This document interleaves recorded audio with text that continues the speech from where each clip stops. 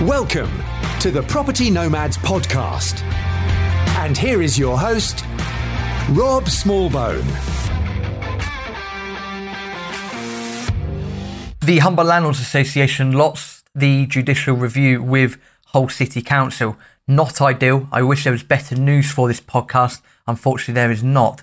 If you're wondering what I'm talking about, if you just tuned in, if this is the first ever episode that you've ever listened to, go back a few episodes. There was an episode about the Humber Landlords Association taking Hull City Council to a judicial review over the changes in enforcement notice policies. Listen to that episode first, then listen to this one. Trying to keep this one as brief as possible by way of an update for yourself. So I wish there was better news. Yes, the HLA did lose in the court against Hull City Council. However, as an association, we are more than likely, at the time of recording, going to appeal that decision for three reasons. Number one, we feel that it can still set a very dangerous precedent up and down the country if councils are able to go straight to serving formal notices rather than informal notices.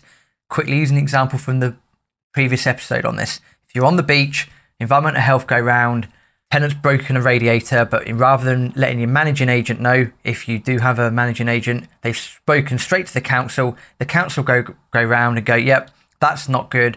There's a £250 fine for the landlord. You'll get a notice. They then will have to come back and check the works have been done. That's another amount of money out of your back pocket. That's not fair. Normally, the precedence is you'll be served an informal notice first to say, hey, this needs doing, get it done. You've got 2 weeks to do it. You go and do it. They come round and go, yeah, that's fine. Great. Thank you. So that's point number one. It can set quite a dangerous precedent. Number two, the judge on the day was a specialist in contract law. Now, this may or may not have had an effect on the judge's viewpoint of the case. I'm certainly not recording this episode saying, hey, the judge is wrong.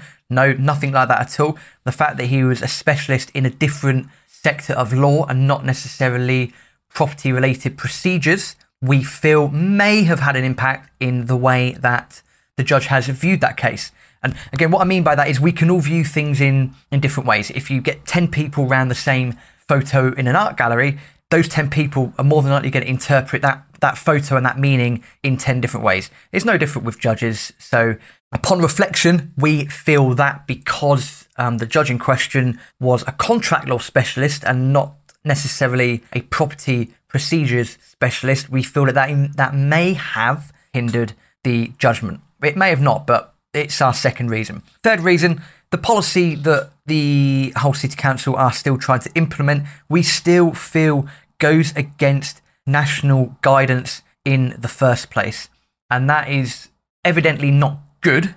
And that is our third reason why we are going to more than likely appeal the decision that was made a couple of days ago. So not great news, I'm afraid. I wish I'd be able, I wish I was able to record this with better news for yourself. Unfortunately, I'm not. However, the easiest way to keep yourself updated with what's going on is I will do a podcast as and when things progress. That could take a long time. I believe the appeal process could take up to a year, possibly, depending on what goes on. I'll put the links to my social medias in the show notes, so come and connect with me on social media. Start following myself as well, because that is also where I will update as and when on what is going on, and I will do my best to get a podcast out as and when more information has been received and we take the next steps and processes. That might be quite a bit of time. These things don't happen overnight, as you can well imagine.